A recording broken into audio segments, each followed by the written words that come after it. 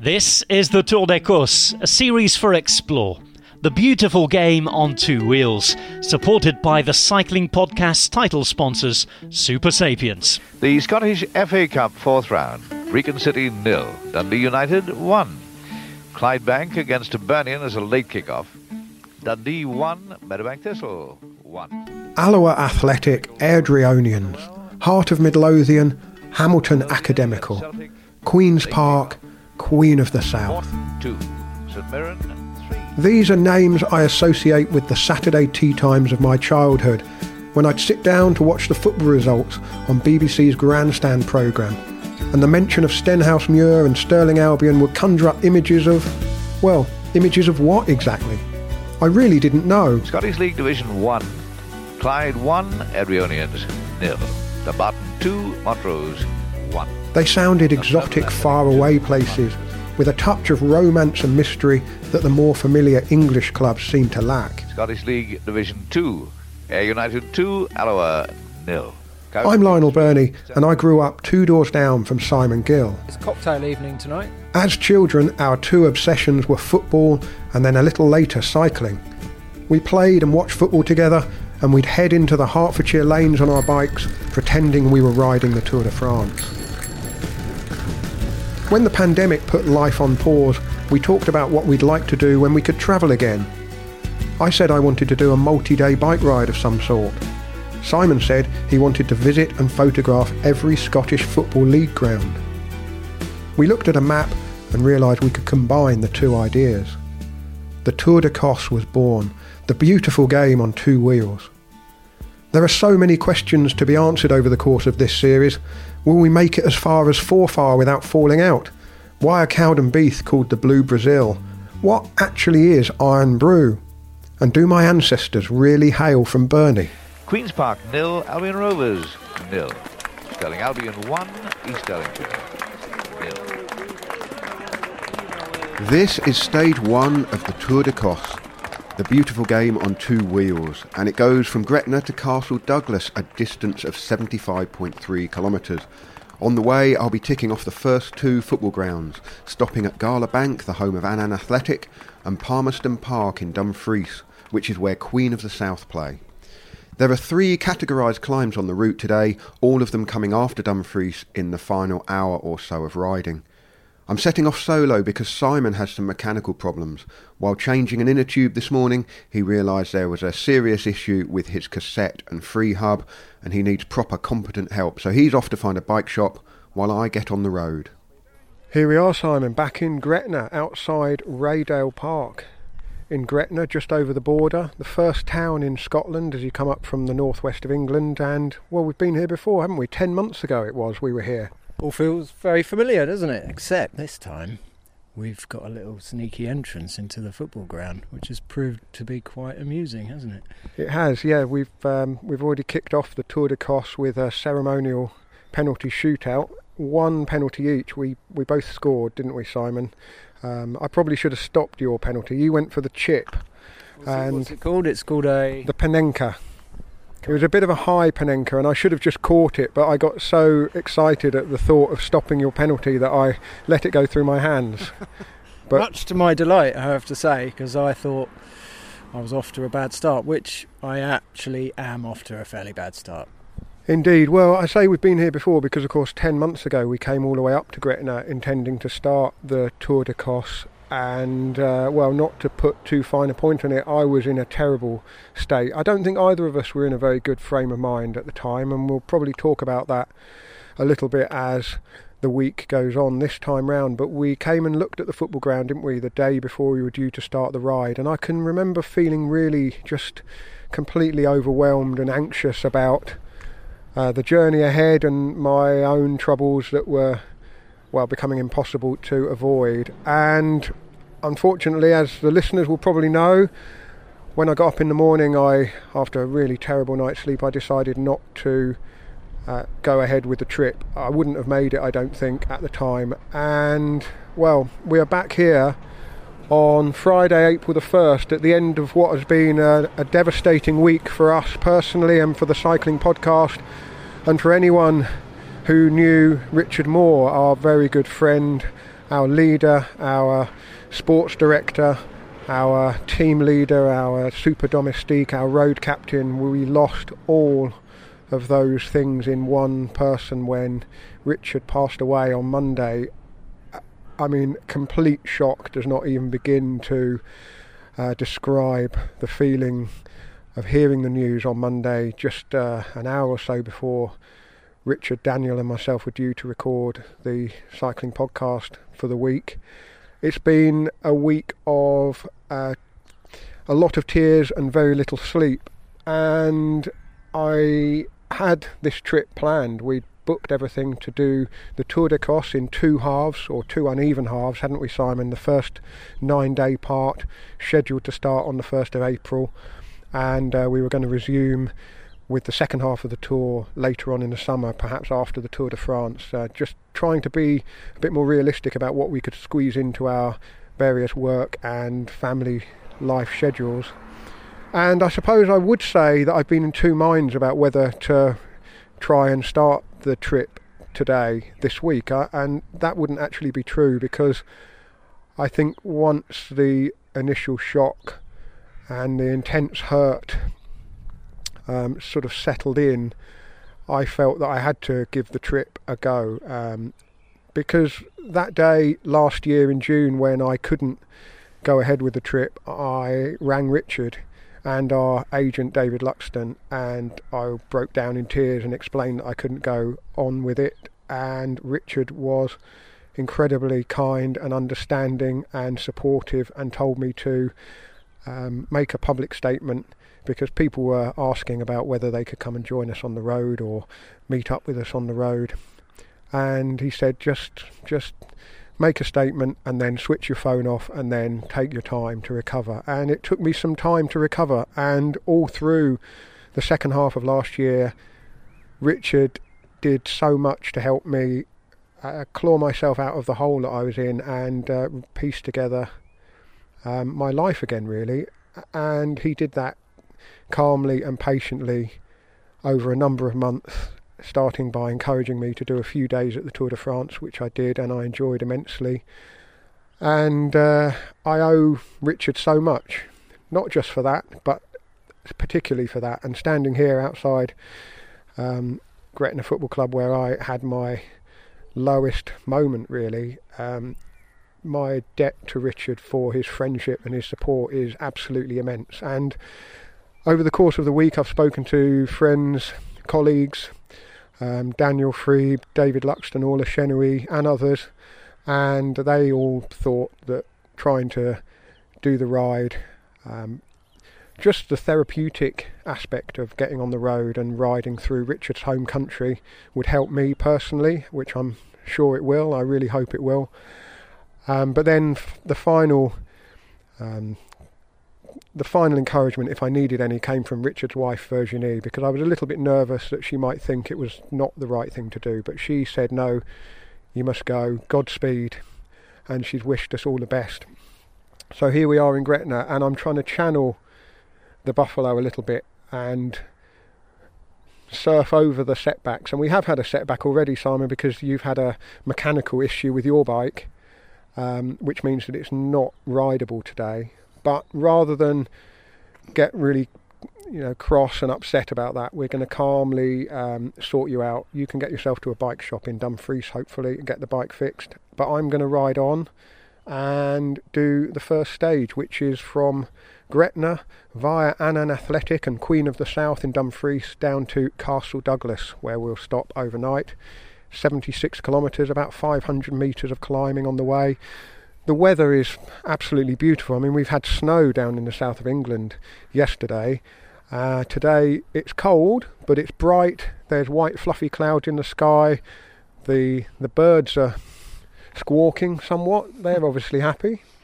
The air is still, and in contrast to how I felt here in June last year, while I'm absolutely devastated and very upset and struggling at times to hold it together, there's a kind of rational reason for that upset.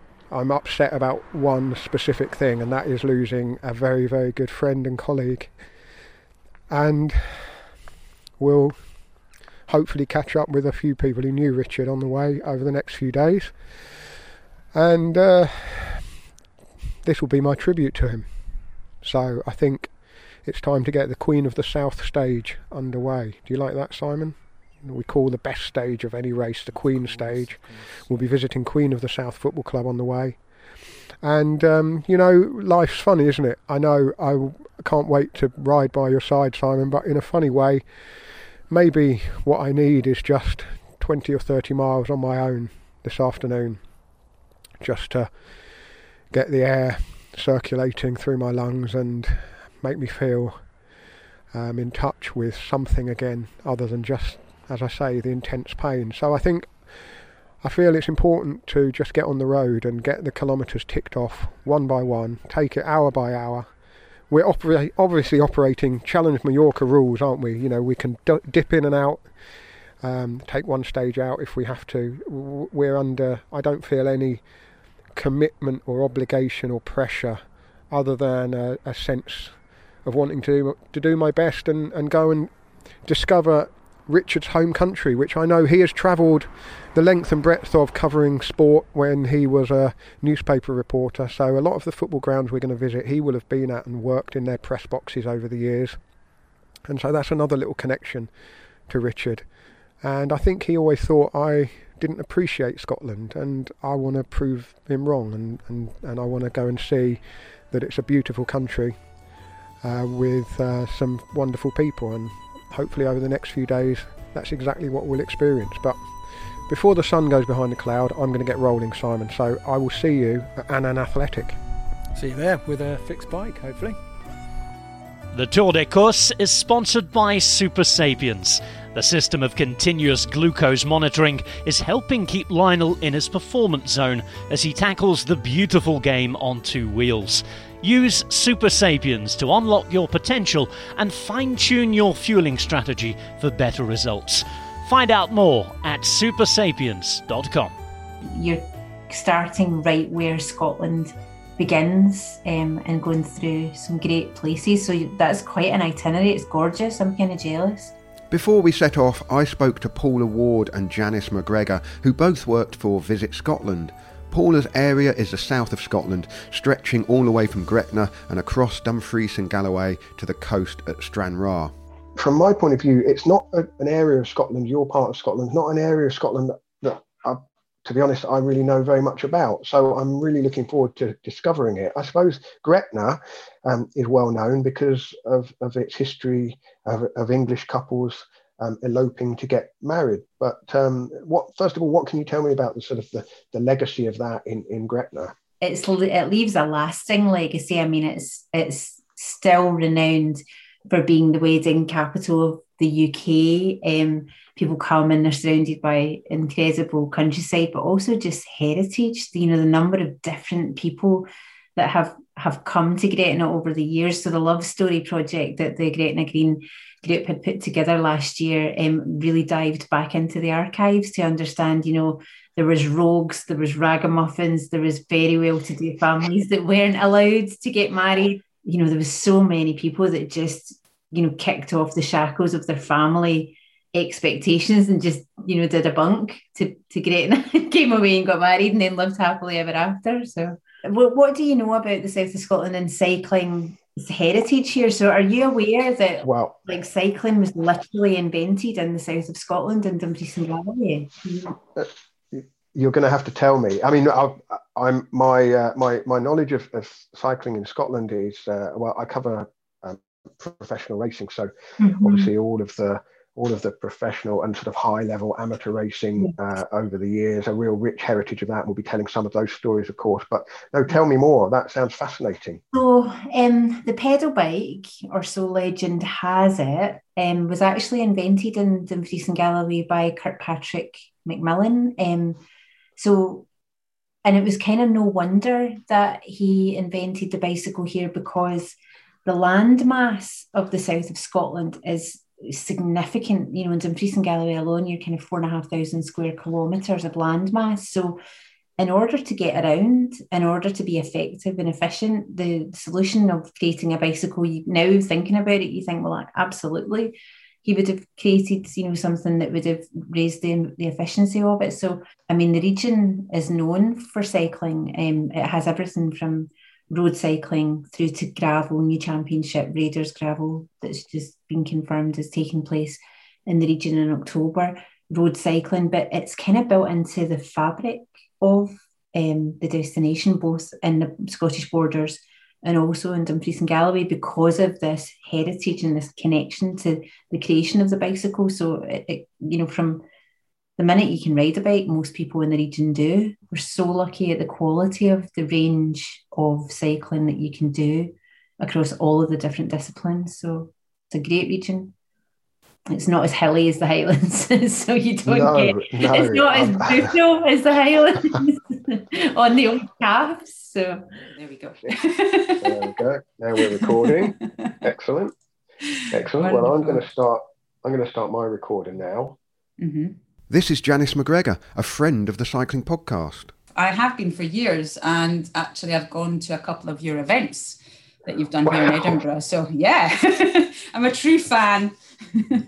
Are there any unexpected gems that we should be looking out for on the way? I mean, I've been doing my research day by day. It feels like there's just, if we're not careful, we could be stopping, and extending our day to sort of 18 or 28 hours just to try and visit the things that are on the route. But what could be some of the unexpected gems on our journey? Well, there's a huge variety across the country. So there's things like in Edinburgh in the city centre, you can visit the real Mary King's Close, which is basically underground streets where people lived during the 17th and between the 17th and 19th centuries. And you can get a tour around there and hear about the characters that used to live there. We've got Deanston Distillery in Stirling, which was transformed from a cotton mill in the 1960s and has been distilling whiskey ever since. You have Ashton Lane in Glasgow, which is a brilliant little vibrant street in the heart of the city centre where there's great places to eat and drink. We've got Arbroath Smokies that you can try as you travel up the coast on the east side of the country, which is basically haddock smoked over hardwood. It's using a sort of specific process that's got protected status, so worth trying the local delicacy when you're there. And then Slains Castle, which is on the northeast of the country near Peterhead, which was allegedly the inspiration for Dracula. It's an absolutely stunning location and backdrop. You get some beautiful kind of white sandy beaches on the east coast of the country, so that's worth a stop if you have some time on your journey. Excellent. And lastly, if you listen to the podcast, you'll know that thoughts of lunch are never too far from my mind. It looks to me like there's much more to Scotland's cuisine than haggis, which I absolutely love, by the way, and I particularly like the fact that in Scotland you can have it in several different ways. It can be for breakfast, it can be the main feature of a meal, and it can be deep fried as well, which I'm looking forward to sampling all of that. But any other highlights? You mentioned the Arbroath Smokies, and that's definitely on the list, but anything else I should be looking out for? Yeah, so I would say things, obviously seafood in general. We've got fantastic seafood options across the country. You can try it from everything from a kind of lobster shack to a Michelin star restaurant. And fish and chips, which obviously are a kind of UK-wide delicacy, but there's nothing better than sitting by the sea in Scotland and enjoying something like that. The other thing that I would say is a good one is ice cream. We've got a fantastic legacy of Italian families who moved to Scotland and set up ice cream shops around the country, one of which is Nardini's and Largs, which I think you said about potentially trying. Lucas is another one on the east coast of Edinburgh. And then, Cream o' Galloway in the heart of Galloway in the south of Scotland is another one that you should try. So you won't go hungry, I can assure you of that.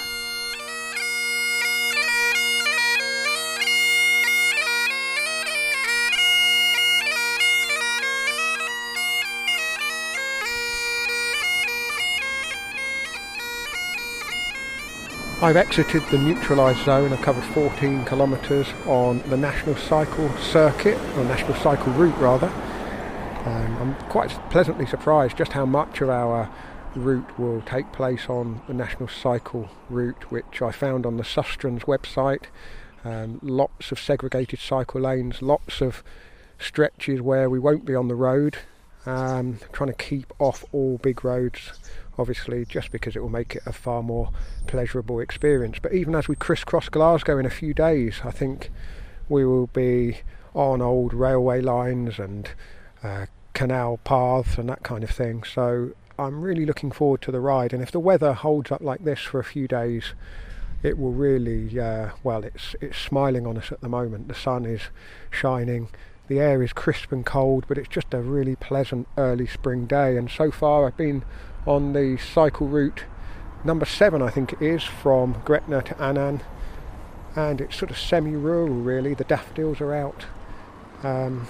Really is a beautiful day. And Annan Athletic, the first club on our route, can't really see much of the ground. It's a sort of modern and quite small scale ground, but any team that plays in gold and black has got my blessing. Watford are kind of yellow and black or gold and black, so yeah, I already feel an affinity with Annan Athletic and their ground, Gala Bank, and it feels like we've started our journey. Simon has gone off in search of neutral service. He needs a bike shop, he needs to get his free hub fixed on his rear wheel, and I'm confident that he'll be able to do that, and that tomorrow he'll be able to join me in the saddle.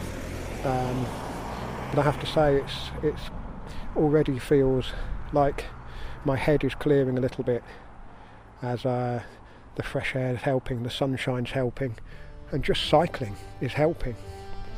And so next stop, Dumfries and Queen of the South. Scottish League Division 1, Clyde 1, Eryonians 0, Dumbarton 2, Montrose 1, Dunfermline Athletic 2, Partick Thistle 1, Queen of the South 0, East Fife 1. I arrived in Dumfries and met up again with Simon. Dumfries is home to a team with one of the most romantic names in football, one of those names that captured my heart when I was a kid, Queen of the South. One thing I'd learned about Dumfries from Paula was that the lead violinist for the Titanic's band, a man called Jock Law Hume, was raised in a house in George Street, just a stone's throw from the football ground. As the ship sank on its fateful maiden journey in 1912, he continued playing until the very last, and he lost his life along with more than 1,500 others who were on board. There's a plaque on the house to commemorate Jock Law Hume today. In Dumfries, we were met by Giancarlo Rinaldi, a journalist and author who works as a reporter for BBC Scotland. He also supports Fiorentina in Italy and Queen of the South. His accent is unmistakably Scottish, his name decidedly Italian. Giancarlo, I'm Lionel. Lovely to meet you. How are you doing? Yeah, great. Yeah, great.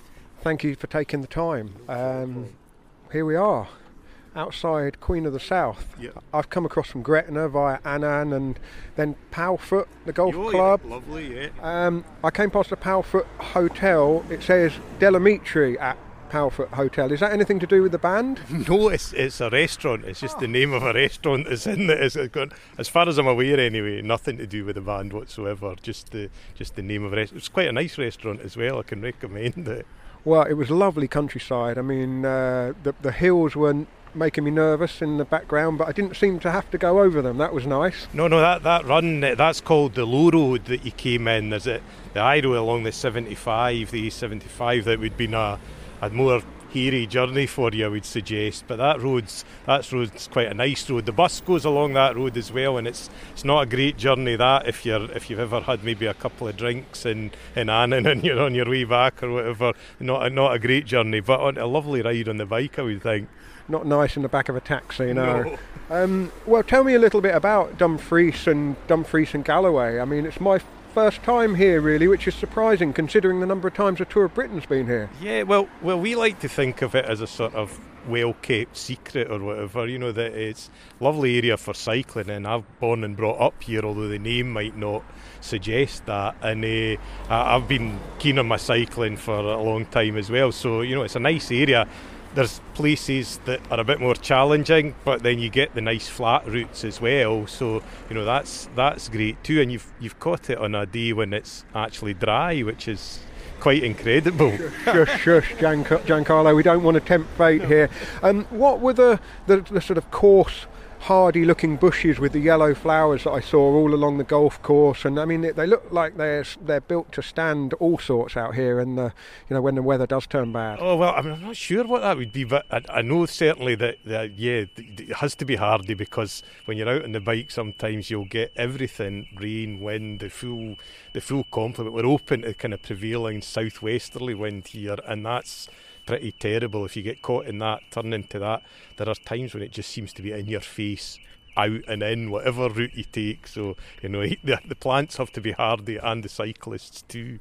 Now, you mentioned your name might suggest, roots other than Scottish. I mean, your accent is unmistakably Scottish, but your name, Giancarlo Rinaldi, is unmistakably Italian. So what's the history of Italian immigration into Scotland in general, and particularly this part of Scotland? Well, we're sort of the overspill from Glasgow, really. That was the first Italians from the Garfagnana Valley in Tuscany came over to Glasgow, and then it kind of spread out from there, really. That there weren't enough shops. There was only so much ice cream and fish and chips you could sell to people, and so that was my own family story, and a lot of families moved out from there, and they kind of, not quite like the mafia, but with fish and chips as sort of what we were purveying to the public, spread out, carved up the west coast of Scotland, really. So if you go the west coast of Scotland, they're almost all Tuscan Italians, ones that have been here for a while. So this was kind of between the wars, really. There was a sort of first influx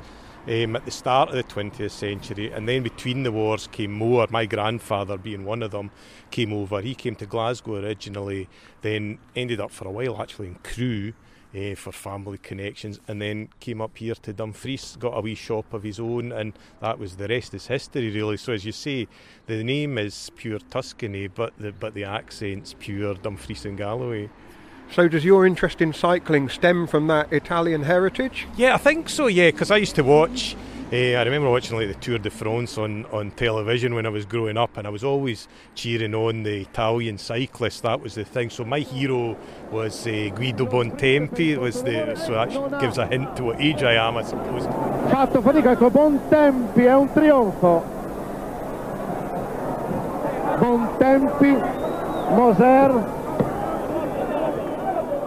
I like to think I was into cycling before Britain really got into cycling, because I can remember buying myself what I would have called then a racer and going out on the roads, and you pretty much had the place to yourself. There were no middle age, there was nobody in Lycra at that point. And over the years I've kept going out, and now there's more and more people going out, and those routes that were once quiet routes for cycling are now really busy, and as you say, we've had the sort of Tour of Britain come here. I think they're just about to announce that the British Championships are going to be here later in the year as well. And it's, here in the Scottish borders, have got some lovely countryside for cycling in. I've been a fan for a long time, and saying always cheering on the Italians to this day, sort of thing, although it's a bit of a forlorn hope at times in terms of winning Grand Tours, I think, but they still do their bit in the one-day races, so it's always something to get excited about. I remember Bontempi won the last stage and the second last stage of one tour. I think,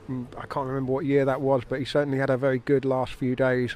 That would have been in the 80s, I guess. Yep. But we're here outside Palmerston Park, home of Queen of the South, and I suppose, Queen of the South is one of those romantic, poetic names from the football results of my youth, and I suppose I've always wondered why Queen of the South and not Dumfries FC or Dumfries Athletic or Dumfries Albion or something like that. Well, they were formed by a merger of 2 or 3 clubs over a century ago, and the story goes anyway that it was actually an MP for the area who, making his maiden speech in Parliament, said how proud he was to represent the Queen of the South, and that name, for whatever reason, caught on. And so when they were sitting round thinking, what can we call this team, as you say, Dumfries Athletic, Dunham United, whatever, the Queen of the South just stuck, and that was something that everybody agreed on. And so a lot of times over history it's felt like the only thing that the club's had really is this lovely romantic name, because results have been,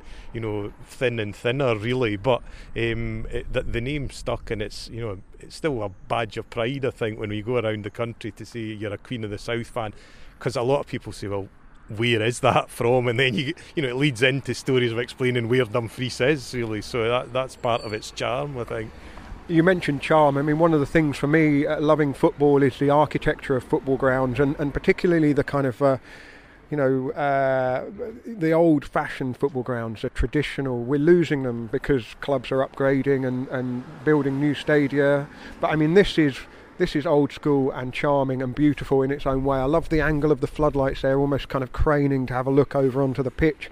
And we're standing outside the end here with all this artwork, wonderful artwork, depicting not just the football team but the place in the community as well. I mean, that must be a source of pride, because not every club has got something this beautiful just outside, you know, one of the ends here. No, that was, I mean, I should give credit to Joe McSkimming, the artist that put them all together. He's been here for a while now, and it is, I think that's communities. I don't think there's many places now where you feel that community. You know, a lot of big factories have closed down, the big gatherings don't happen, and although, you know, numbers aren't probably what they would like at Queen of the South, still it's one of the places, the few places where a lot of people from Dumfries gather, and that's a nice thing. And these tributes outside, there's more actually inside the arena as well, that kind of, it gives you a feeling of the history of the club, I suppose, and it feels the roots.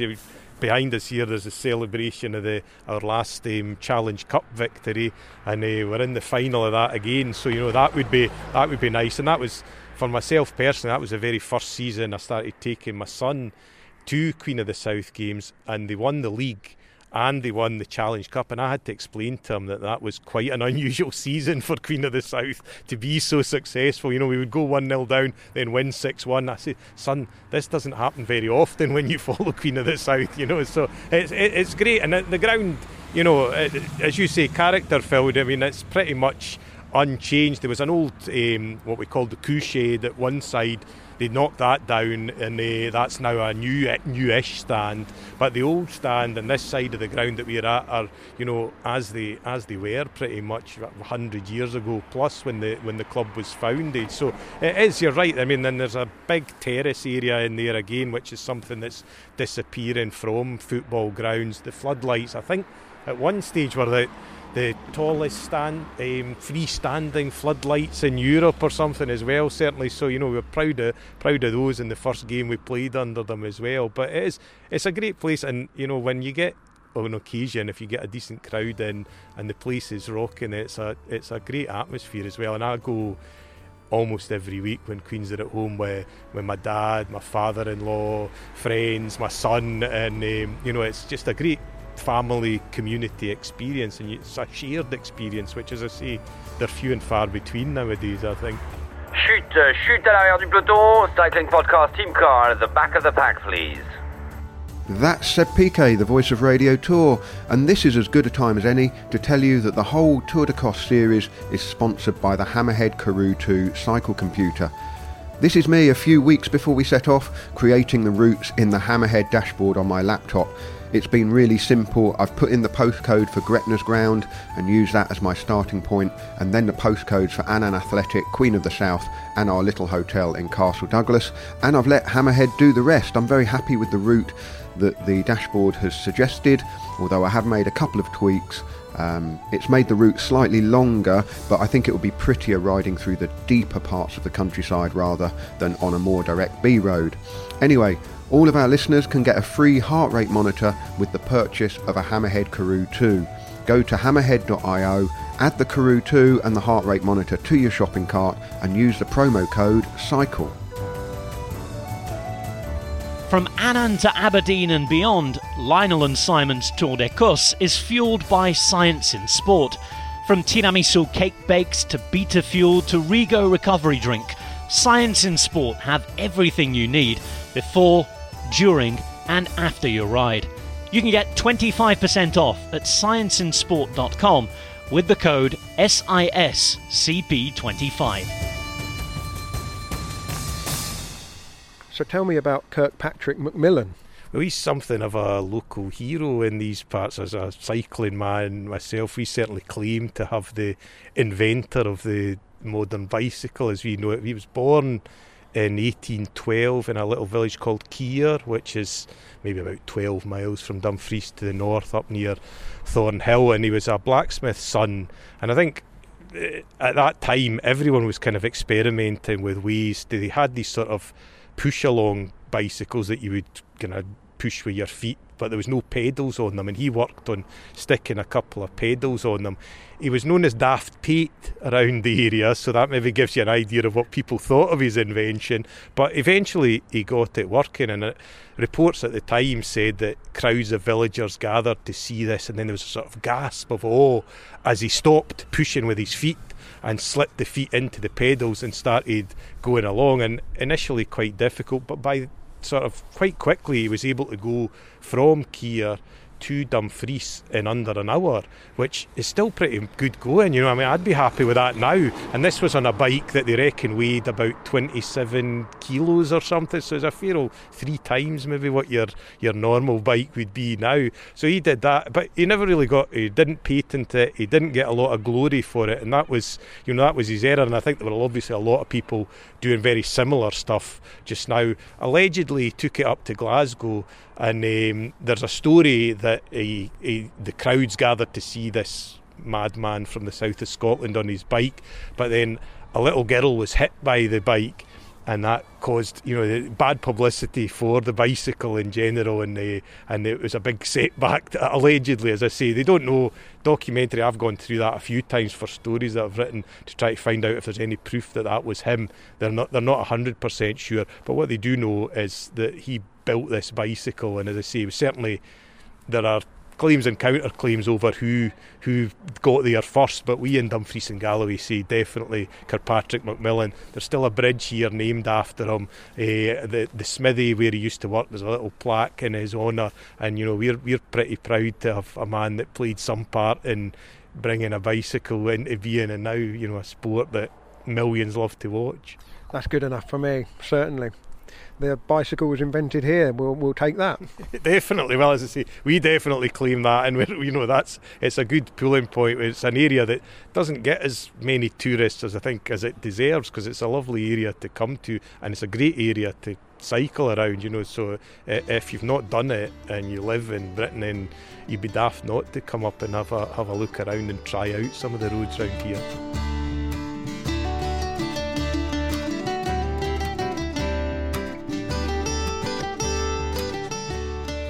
Sadly for Giancarlo, Queen of the South were to lose their Challenge Cup final to Wraith Rovers 3-1.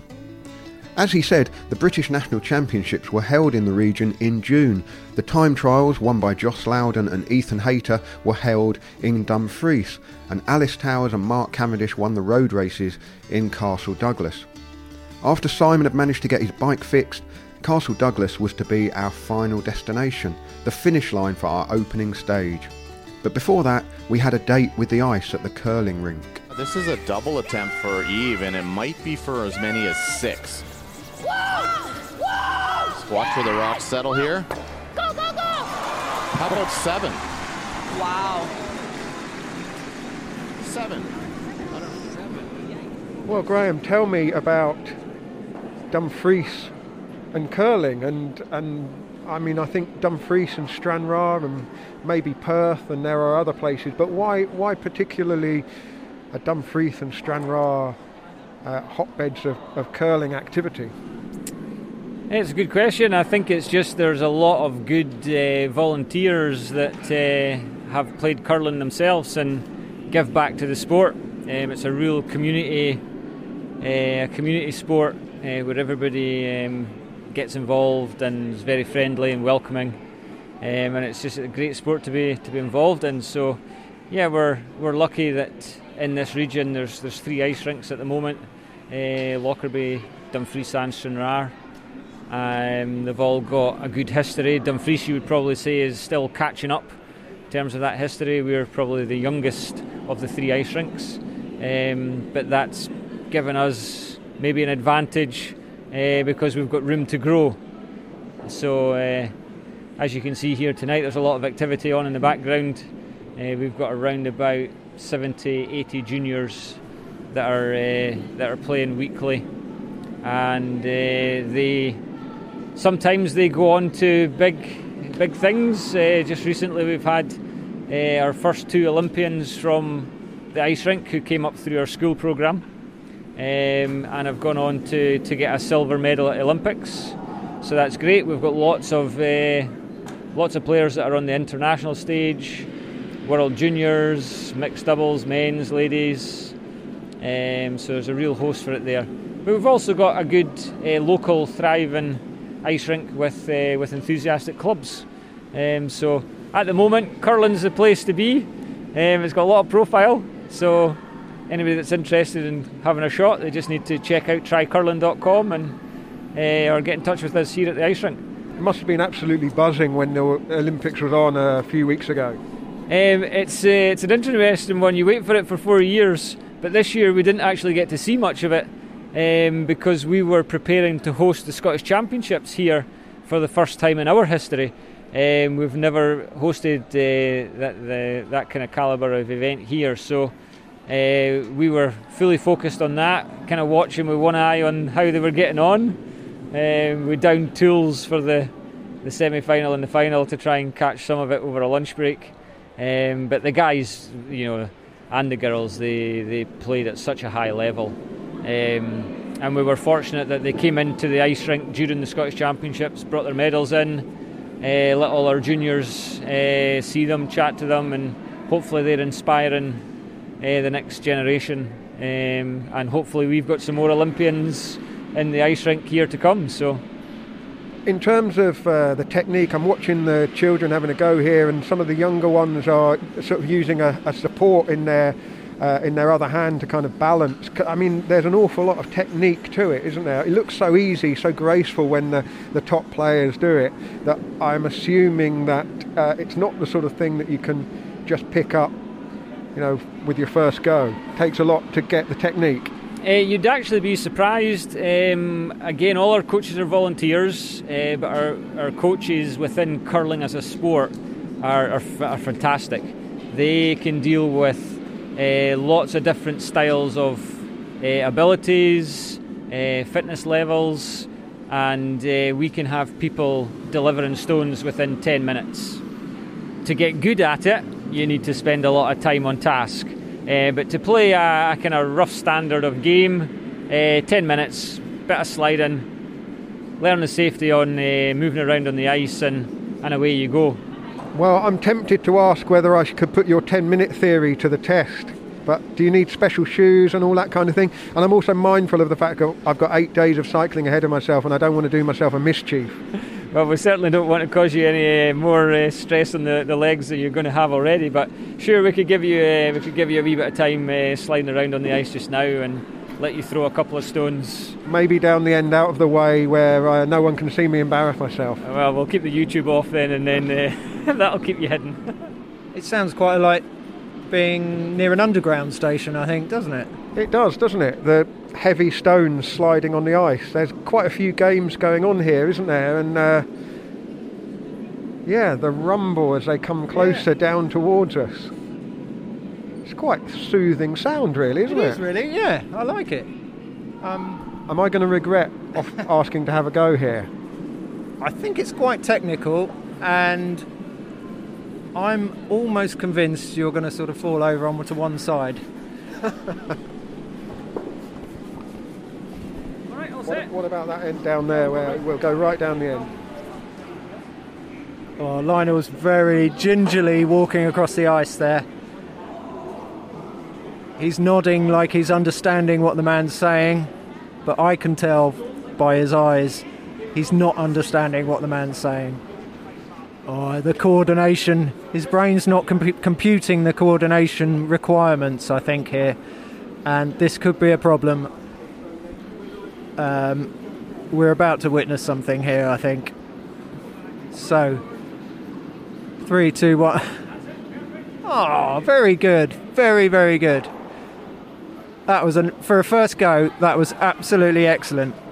Excellent. He's come back for another one. And this is going to be even better, I think. Here he goes again. Off he goes. Even further this time. Really nice. Nice job. Bit annoying, if I'm honest. So the next thing we would teach you would be how to control the direction of the stones. So when you slide out and throw the stone, you turn it clockwise to make the stone travel left to right. Okay, not the most elegant release there. I kind of came off it a bit, but I felt like I got the hand instructions just about right. Absolutely, and that is one of the beauties of the game, is it doesn't need to look pretty as long as you get it down there in the correct direction. Just honestly tell the listeners where that ended up. That ended up right in the button with a little bit of assistance from me. Well, you're the sweeper. You're the sweeper. That's what you're there for. But a great throw. You got the idea of the direction first time. The direction was there.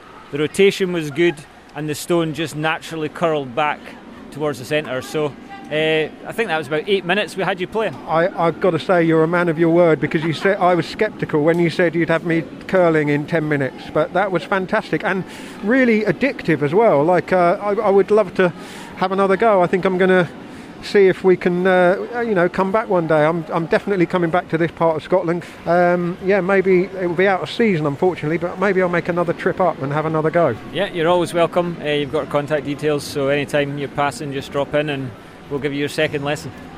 Thank you very much indeed. Good luck with your good luck with the rest of your tour. Thank you very much, and pleasure. That was really good fun. Thank you. Thank you.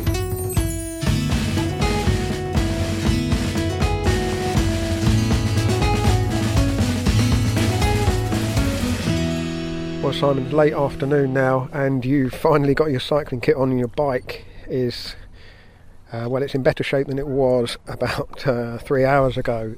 Talk me through what has happened. I've done it again, haven't I?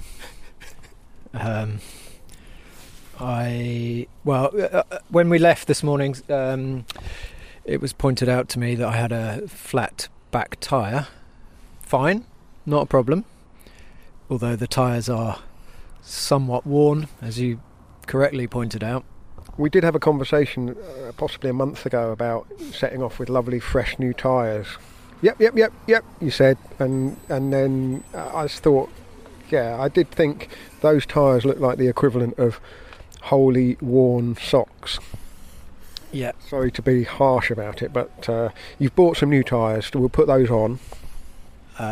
Yes, well, so I tried to change the puncture and took the wheel off and basically bit my bike mechanic skills. As you know, we've had this before on previous trips, whereby you've got quite annoyed with me over my lack of mechanical skills, and history repeated itself really quite annoyingly for me today, in that my preparation was probably not what it should have been,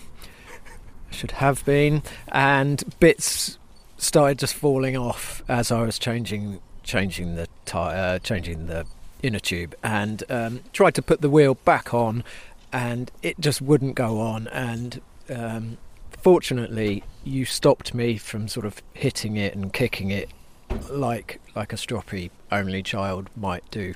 Well, the time you're referring to is when we went to watch Paris-Roubaix, and we took our bikes so we could do a ride on the Friday afternoon, and perhaps I think on the Saturday as well, in northern France. And when we got the bikes out of the car, your chain had wrapped itself in a sort of figure of 8, and I think the moment that you snapped was when I said something like, "You really ought to go on one of those bike maintenance courses." And I say this fully as someone, I'm hopeless. I'm absolutely hopeless. But I don't try to do anything more. I know you're waving your head now. I know I don't need to labour the point. I'm doing the universal symbol for blah blah blah blah. You are, yeah. The rear cassette was just slightly loose and needed to be tightened up. So we decided what's the best thing to do. I wasn't annoyed at all this afternoon or this morning when it was all I could see you were annoyed, so I didn't want to say anything. But I was confident you'd be able to get it sorted, and you have got it sorted. Yes, you were very calm and made a plan, which was great. We were on our way to Dumfries anyway. Dumfries is a nice little town, and it had a bike shop, and so I got on ahead and basically found a bike shop, and it was amazing. DG Bikes, I think, and a lovely chap called Andrew came to my rescue, put it back together, no charge whatsoever, gave me a little spring thing that I needed as well, new set of tyres. We are ready to roll. We are ready to roll. We've got about 25 or so kilometres in the late afternoon sunshine to get to our destination for tonight, Castle Douglas, where Mark Cavendish has won a couple of stages of the Tour of Britain over the years, I think. So suggests to me that it's a flat run in, nice flat fast run in. So we'll make our way there now and hopefully get there while this lovely sort of three-quarter sun is just, it's warming my back beautifully after quite a chilly afternoon. But let's get rolling. The Tour de Cosse was recorded by me, Lionel Burney, and Simon Gill.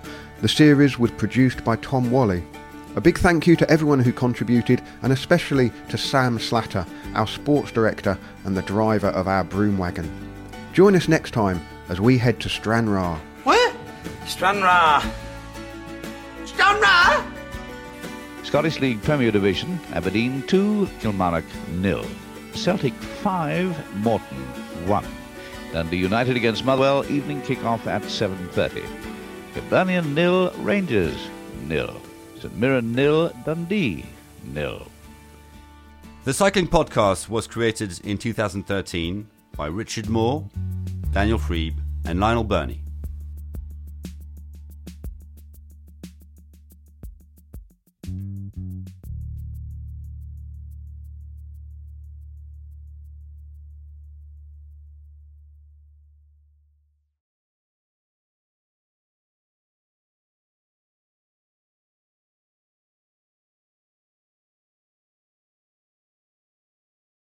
With LinkedIn Jobs, we tap into a network of more than 1 billion professionals to help you find quality professionals quickly and easily for any role you need. Marketing wizards? Found them. Software engineers? Found. That project manager I could never seem to hire? And found. LinkedIn Jobs quickly matches your roles with candidates with the right skills and experience. In fact, 86% of small businesses get a qualified candidate within 24 hours. Post your first job for free and get started at linkedin.com/spoken. That's linkedin.com/spoken. Terms and conditions apply.